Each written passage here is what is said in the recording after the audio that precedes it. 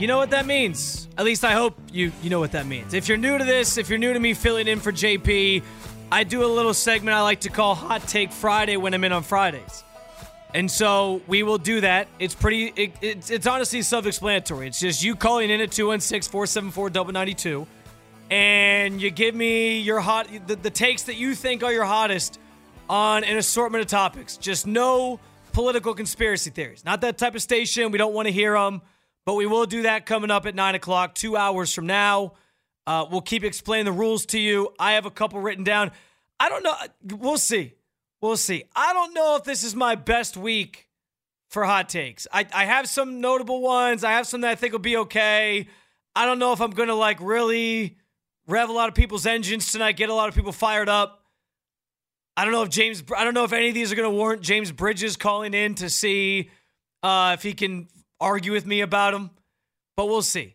We'll see what Jax has. We'll see what Mackenzie has. We'll see what you has. But that's at 9 o'clock. At 8 o'clock, we'll touch base with my good friend John Doss from News Channel 5. Well, when I texted him about coming on, and this will be one of the assortment of things that I will ask him about, but when I texted him about coming on, his response to me was, "Can I have 30 minutes to talk strictly about Donovan Mitchell?" I said, I don't know if I can give you 30 minutes, but we'll see what we can do in terms of making the most of the segment about Donovan Mitchell. I'm sorry, not Donovan Mitchell, Darius Garland. He is ready to basically go scorched earth on Darius Garland after last night's game, and I guess just what he's seen from him this season.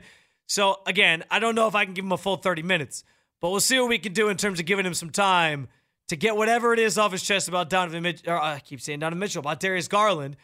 And I also want to ask him a couple Browns questions as well, because there's some pressing matters that we need to attend to and talk about as the offseason. Obviously, free agency doesn't officially open until March 13th.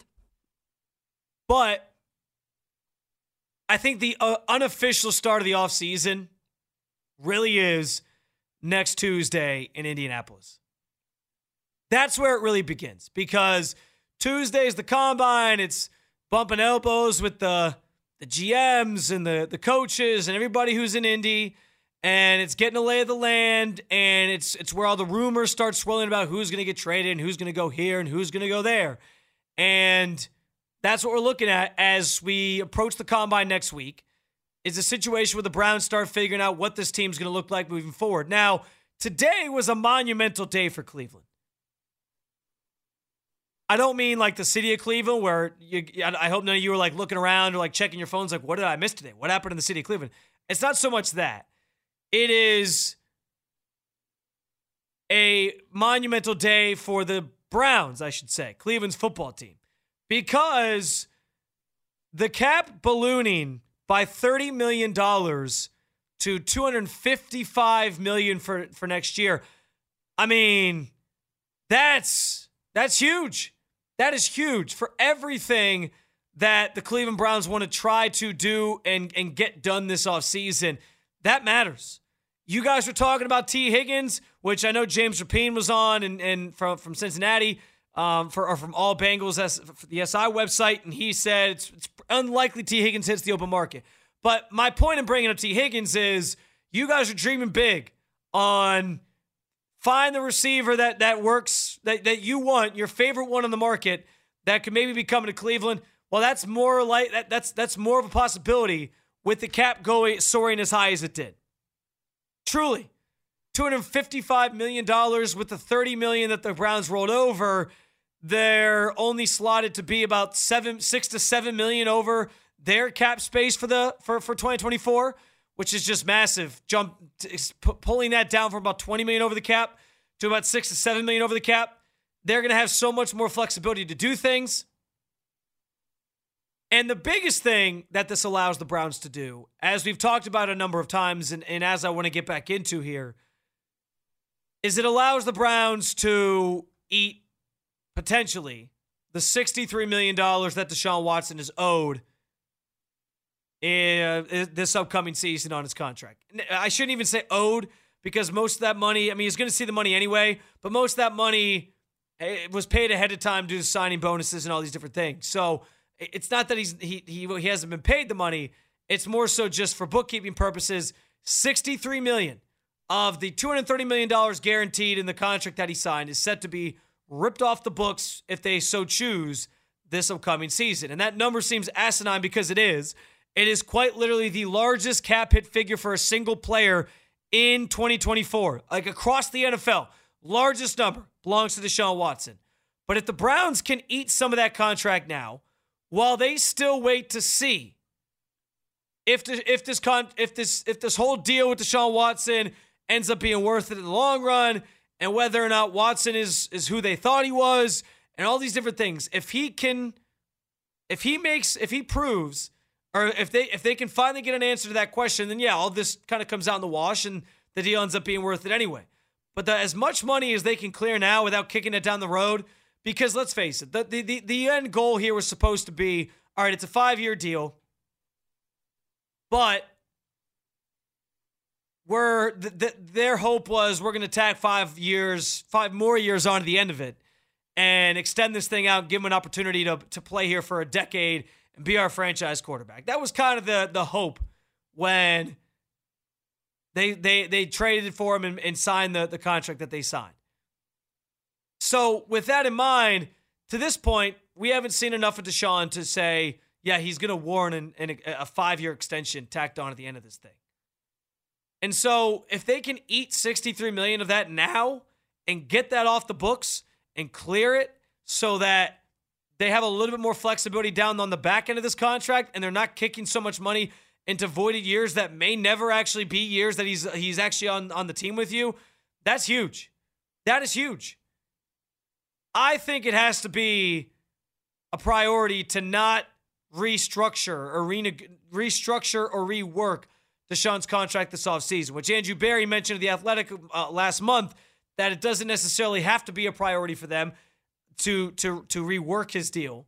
And I think that's the right stance to have at this point. If they can clear some of that and rework some other guys' contracts, I think that's the route that you got to take if you're Cleveland. Now, you could argue the opposite, that because the cap jumped to what it is, maybe this actually gives them a chance to rework his deal a little bit more, because if it's going to be 255, it's not going backwards anytime soon. So it's only going to be higher in those voided years, and you have more flexibility down the line to eat that money. And this is the thing with all of this stuff. Like, Andrew Brandt, who is a former NFL executive himself, he put out a tweet that I'm not saying he's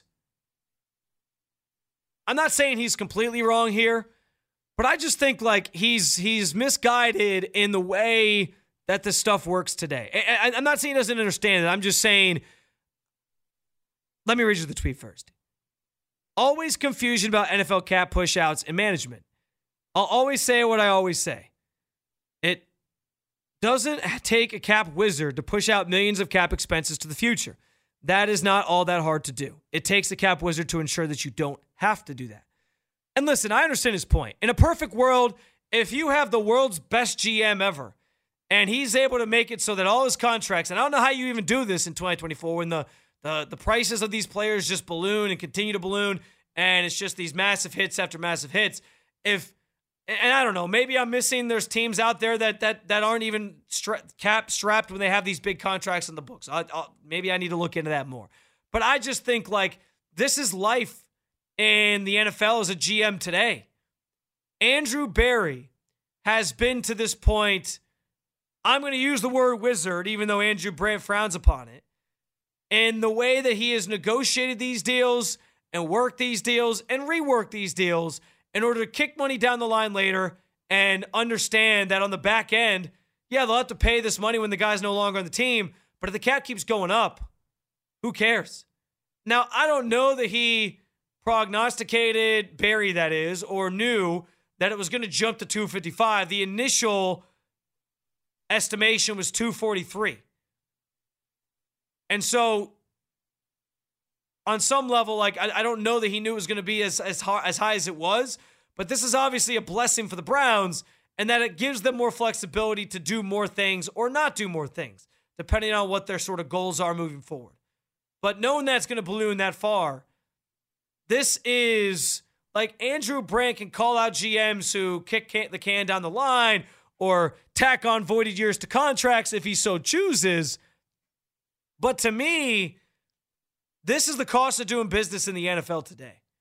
Sure, it's not that easy to rework deals and move money down further down the line. But guess what? Andrew Berry doesn't even know if he's going to be here to see the tail end of those deals. I'm imagining that he's thinking he will be, but if things really went south for the Browns the next couple of years and Deshaun Watson never pans out to be the quarterback that they thought he was, who's to say that Andrew Berry isn't looking for another job in 2 years before the end of the Deshaun Watson contract? You never know. And so that's not even his problem anymore. And even if it is his problem, again, here's the thing. The salary cap is not a myth, as some people like to say, but the salary cap does go up exponentially every year. To see it jump to $30 million going into 2024, it benefits every team, yes, but a team like Cleveland that is up against the cap and has a very expensive roster as is, that they're trying to navigate, I mean, this is like winning the lottery today for them. To have it balloon to a higher figure than anybody ever imagined is going to have massive implications for what they want to do this offseason. And no matter what Andrew Brandt or others might say, just because Andrew Berry hasn't kept all his contracts under the parameters of the salary cap every single year, and he's had to resort to kicking money down the line, I still think he's pretty damn savvy for doing it. Because this is, to me, this is what it takes to be a savvy GM. It takes understanding, well, here's how much we think the cap's going to go up next year. So how much money can we afford to kick down the line and still be able to do what we want to do year in and year out? And that's what he's setting the stage for. I think Andrew Berry's done a pretty damn good job. And my hope dearly, desperately, as we all still have some lingering questions, and I don't care who you are. I don't care if you call in and tell me, what are you talking about? Deshaun Watson is the best quarterback we've had. Listen, yes, on paper, based on what he did when he was in Houston and what we thought he was going to be here, yes, Deshaun Watson should be the best quarterback Cleveland's had maybe ever, if not since Bernie Kosar. But I'm here to tell you, if you don't have some doubts at this point, I think you're just living in denial. He's coming off the shoulder injury. We haven't seen him be that player yet. If you tell me that like what we've seen the first 2 years of Deshaun, if you get that the next three, and you're telling me like that's enough for you to be like, yeah, this deal was worth it, then you're out of your damn mind. So in a year where we have questions, all of us, I would say, about Deshaun Watson and whether or not he's going to ever get back to that. I'm not saying he can't win games, but if he's going to get back to that guy, I think the Browns absolutely positively, with the news today on what the cap's going to look like, have to eat whatever what the salary cap figure is for Deshaun Watson, that's $63 million. 216-474-92. Your salary cap vibe check from the Cleveland Browns fan base here tonight as we dive into this a little bit more when we get back. Also, guys, conversation from Afternoon Drive got me thinking, those QBs in this economy, we'll talk about all that and more coming up. We got John Dawson in about 45 minutes. Keep it locked. It's Spencer German with you on 92 through the Fan.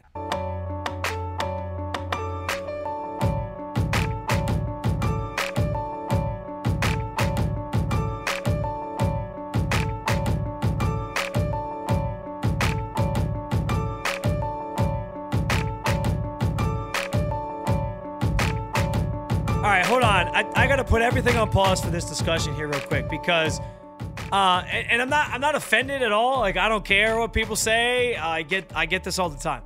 But I was talking to Mackenzie during the break because somebody called in at the very end of the segment, and I was like, oh, okay, cool. People are calling in. We'll get some calls here. And again, if you want to call in, 216-474-0092 or on Twitter at Spencito_. You can hit me up there. John Doss said to join us in 40 minutes. But, I was thinking, like, okay, cool. I'll have a caller to start the next segment. Great. She tells me that this caller was just calling in and asking why I'm yelling. That was all he said. Why is this guy yelling? And two things. First of all, I think that people mistaken just my normal voice for yelling, because I know when I'm yelling, I think Jax has been here when I've yelled before about certain things with people. Were you here that night when that guy called in and he said, you must not You must not watch a lot of sports. Yeah, if you don't, no, I was here the day after, though, and you were talking about it. Okay. I thought it was you on the board. But yeah, there's definitely moments where like the fire gets lit and I'm here screaming into the microphone. So that's the first thing. Like, I know the difference between me yelling versus me just talking normally. I think I just have a very loud voice and I project. I'm sorry. I will keep the microphone further away from my mouth next time if that'll make you feel better. I didn't realize that at 7:15 people were trying to listen to sports radio and go to sleep to it. So if you need me to whisper, if you need me to talk in the voice that I talk to my son when I'm reading him a bedtime story, I will do that. I'm sorry that I'm being so loud that I'm keeping your entire house awake. But the second thing is, why is it that I continue to get people calling me, tweeting me, asking why I'm yelling all the time, and then when Ken Carman is blowing a blood vessel on The Morning with Anthony, everybody loves it, and they're like, oh, Ken getting worked into a shoot. That's my favorite kind of Ken. I don't understand. And it's not a shot at Ken. I love Ken. Ken does a great job. Him and Lima, when they get into those debates, I found myself laughing my ass off just like you.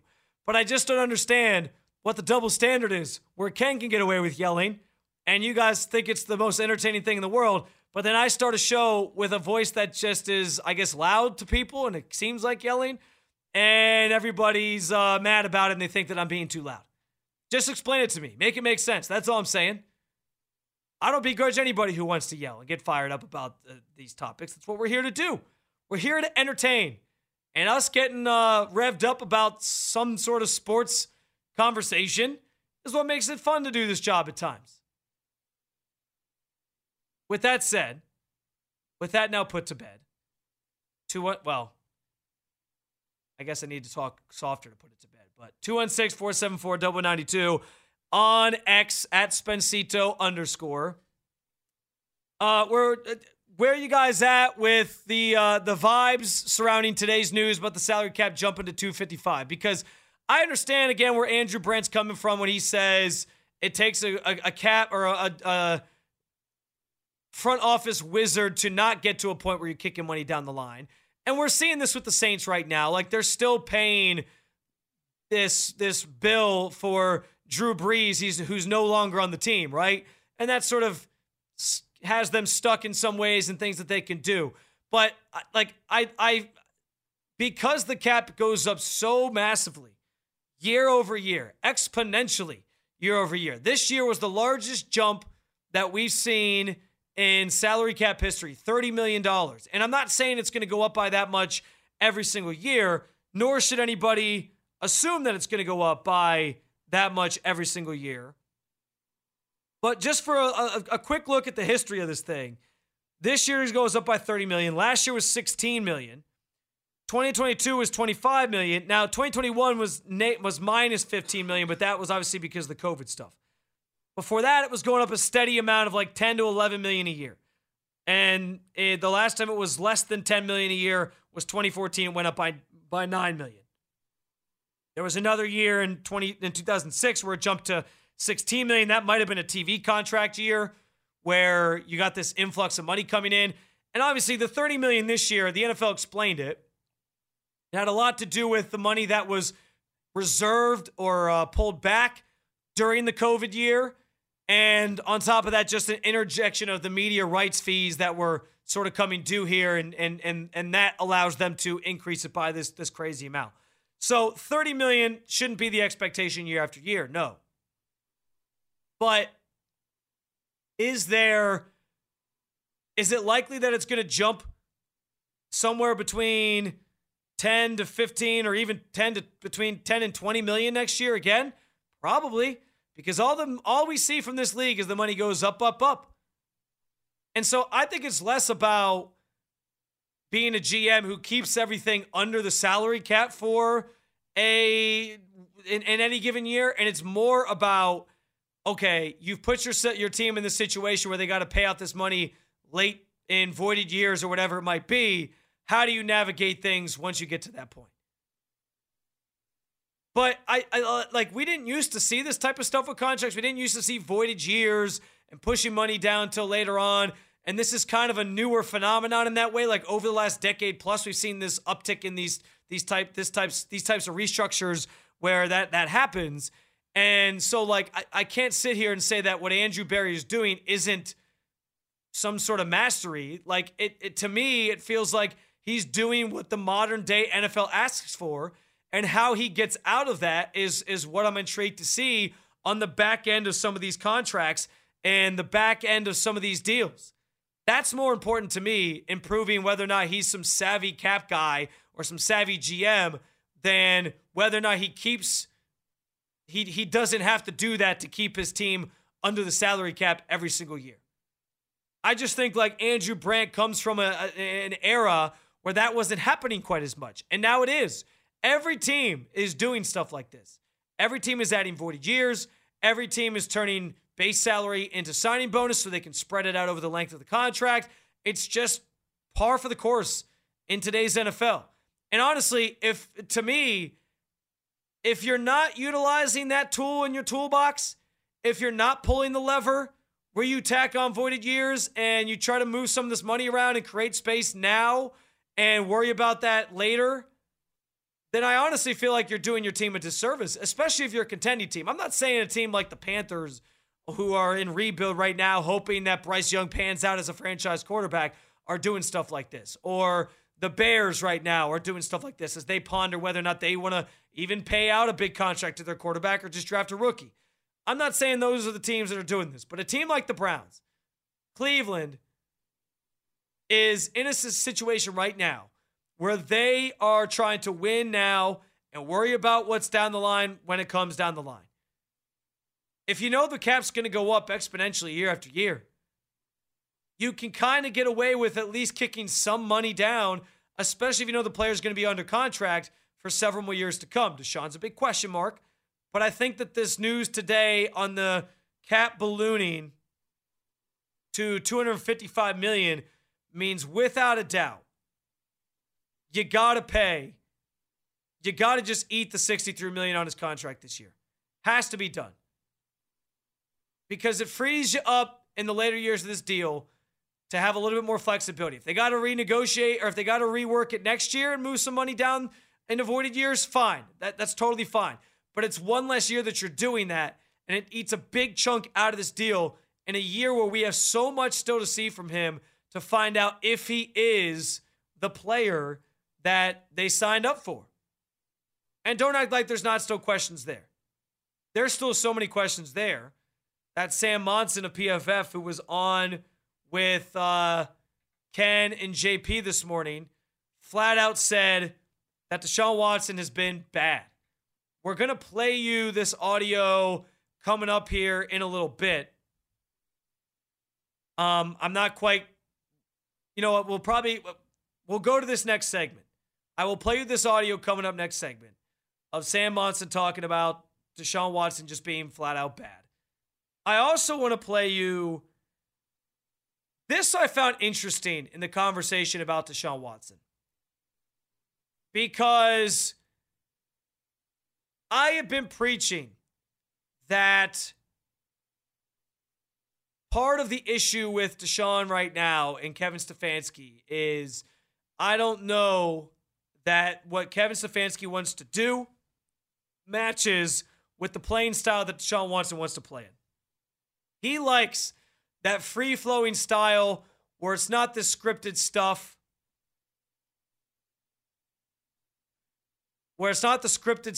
and it's not on schedule, and he can just kind of freely figure out what he wants to do and play without the structure of some of these things. I think him admitting that he doesn't like the structured plays is kind of a hint at that. I think the fact that we were told this offense was going to be built to the liking of Deshaun Watson this year, and then there were still some growing pains that were going on in it, and now you're seeing them hire a new offensive coordinator to get a fresh perspective and get some new ideas in here. I mean, I have flat out asked the question myself, if Deshaun Watson was not a good fit for what Kevin Stefanski's offense calls for, why did they force him into this scheme and this offense with considering that what Kevin Stefanski does best is play calling, and that's what you brought him here to do?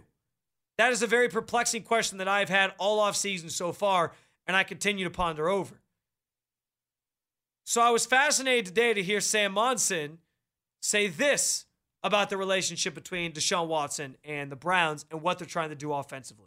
No, I don't think this is a schematic problem, and I think this is why it's an issue. I don't think this is a case of, Deshaun Watson has been is a square peg being plugged into a round hole, and the situation is somebody else's fault. They're trying to do things that aren't suited to what he does best. They're just trying to make him work in an offense that doesn't make sense for him. I think he simply hasn't been anywhere near the player that he was previously, that they thought they were trading for him. It's very difficult to find any kind of statistical number that suggests that he's been even vaguely the same type of quarterback. I think there's maybe ways that they could tweak the offense to move in his direction a little bit, but ultimately, they need him to take massive steps forward independent of that. Sam Monson, PFF, he was on with Ken and JP this morning. Two things can be true. Deshaun Watson can be playing some not great football and not be the player that the Browns signed up for when they traded for him. And the Browns he could also be trying to function in an offense that isn't necessarily the right fit for him. And I think that's what we're dealing with here. I think, yes, he could be better even in the scheme that Kevin Stefanski's running, but based on what we saw, where we saw Joe Flacco thrive in this offense and be in sync with his receivers with this timing and rhythmic offense that Kevin Stefanski likes to run, the West Coast system, and drop back, play action, heavy, and throw. For him to be as successful as he was, I don't want to do the Deshaun versus Joe Flacco thing and who should be better. But Sam Monson did talk about that, where it was Joe Flacco coming in is kind of an indictment on the fact, and we'll play that clip again coming back next segment, but it is kind of an indictment on just this whole setup right now. Not Deshaun Watson specifically, but it's an indictment on, are you doing the right things for this player? They said they were. They said they were building an offense to his liking.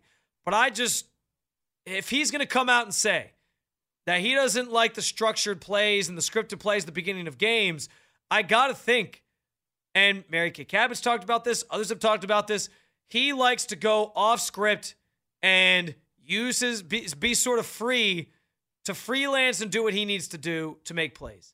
And I think that's the important thing to remember with Deshaun. That's not what Kevin Stefanski's offense to this point through 4 years being here has called for. So I don't know if I agree with Sam on that. I think that, yes, he could be better, but I also think that there's room to sort of sit here and analyze the thing and say, maybe they're not the right fit, and that's why I think Ken Dorsey's coming here. Not that Kevin Stefanski's a bad coach and that he doesn't know how to utilize Deshaun Watson. I just think they need to go even further. If you're trying to find the middle ground on this thing, do you just cater everything to Deshaun, or do you do what Kevin Stefanski does best? I think you're trying to go even further down the scale here towards do what's going to make Deshaun the most successful. 216-474-92. Is Deshaun's play to this point just about him not playing well, or is it that he's not playing well and it's just not really a schematic fit with the way they're doing things in Cleveland right now? 216-474-92. We'll keep the conversation going. We'll play you another clip from Sam Monson's interview on the morning show when we get back right here on The Fan. But I think it's a little bit of both. I really do, which is why I think Ken Dorsey is brought in here to try to help fix or get more out of Deshaun Watson and help the offense even further lean. Again, I use the sort of sliding scale here. If you have a timeline in front of you and there's one side is run Kevin Stefanski's offense how he fully wants to run it and run towards more Deshaun. I think they tried to find the happy medium between the two. I think it's got to go further to the other side of whatever's going to make Deshaun successful. That's the thing that we need to do. And him talking about not liking scripted plays, he's a completely different player than I think what Kevin Stefanski's offense is built ideally for. And so they have to find a way to make that work.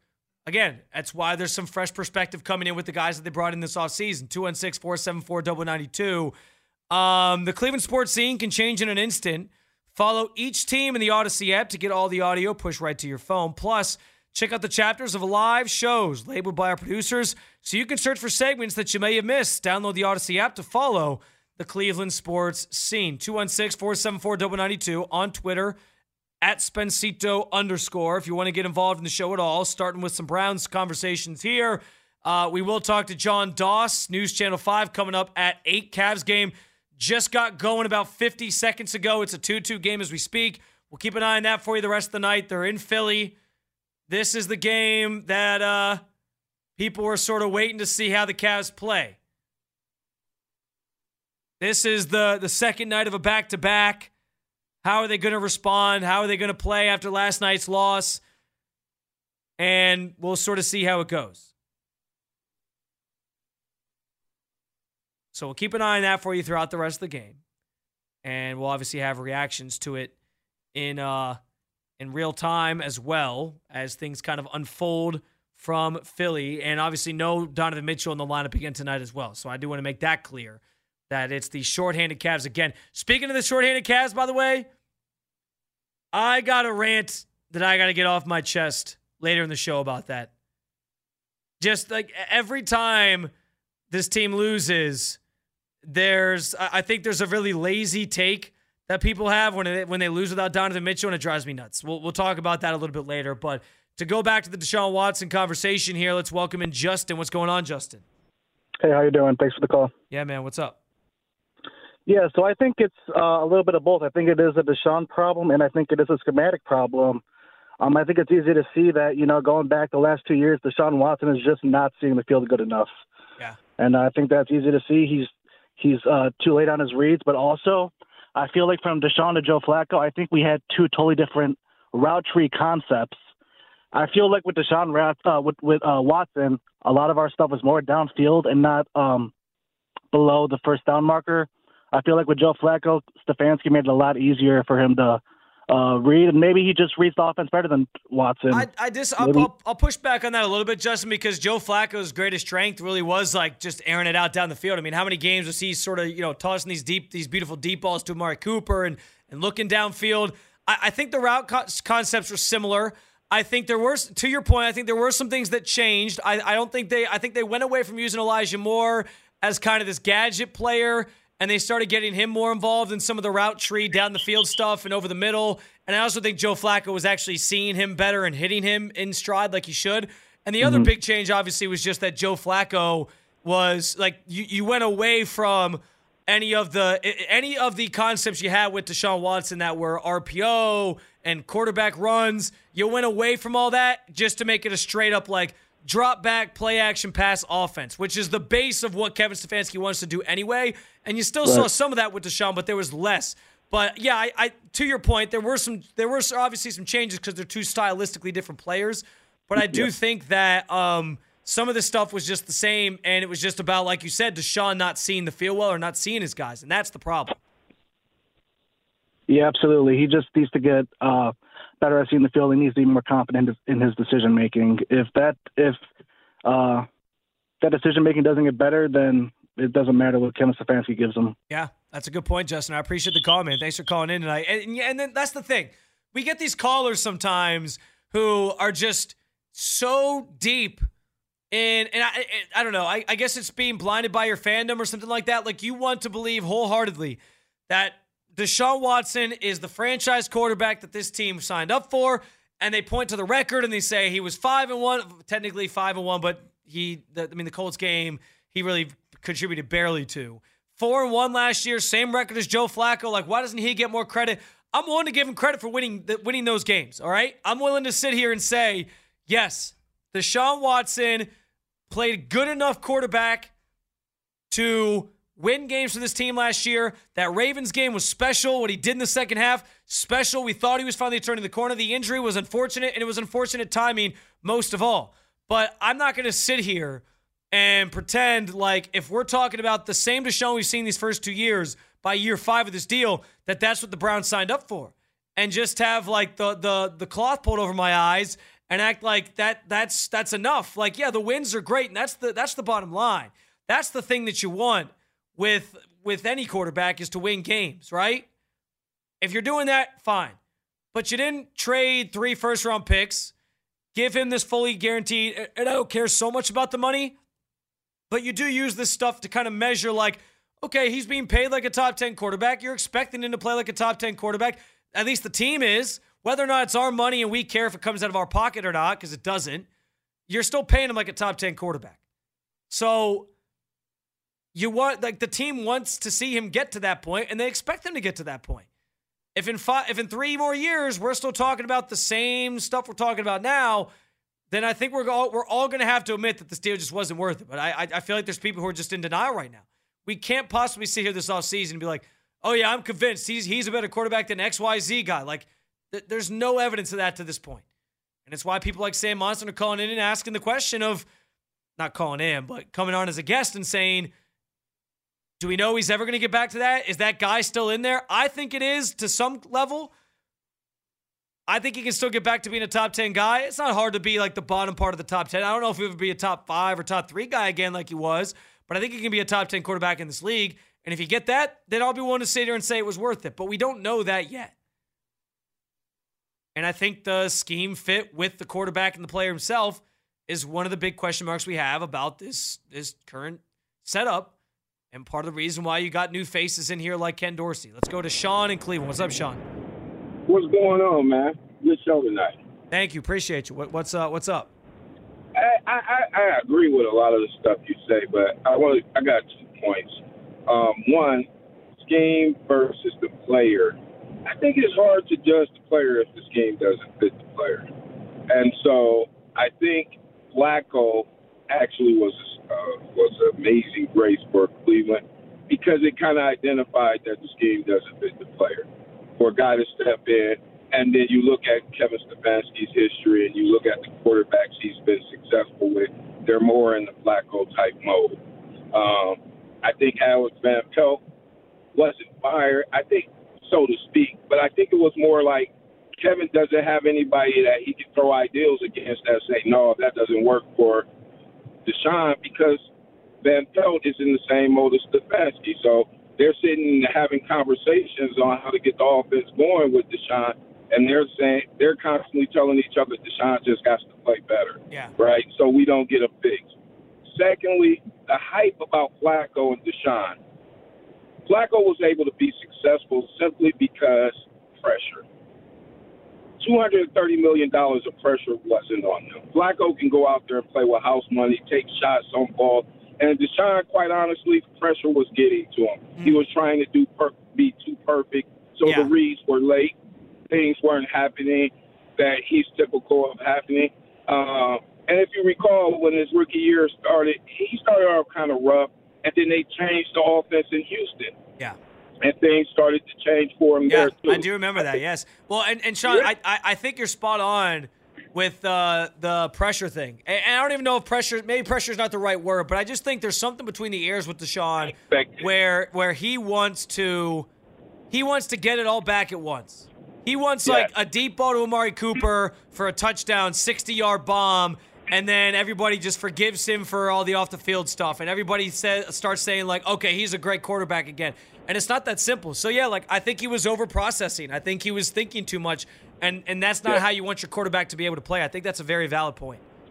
And so, like, I was excited about the Van Pelt. I didn't blame Van Pelt for anything. Obviously, the offense played better towards the end of the season, but it just, that showed, you never think, like, being good and better make calls for change, but that showed like it wasn't game planning for Deshaun Watson. And you said something earlier, and I'll leave with this. Okay. When you adjust your offense for Elijah Moore, but not Deshaun Watson, we have a problem. All right, Sean, I appreciate the call, my friend. Thank you very much for jumping in. We do have to take a break as we're right up against it. When we get back, we'll talk to John Doss, News Channel 5. We'll talk Browns with him. We'll talk some Cavs with him because, like I said, he apparently has some stuff to get off his chest about Darius Garland. All that and more coming your way next. First hour of Overtime with Jonathan Peterlin in the books here on a Friday, a Hot Take Friday. It's Spencer German with you on The Fan.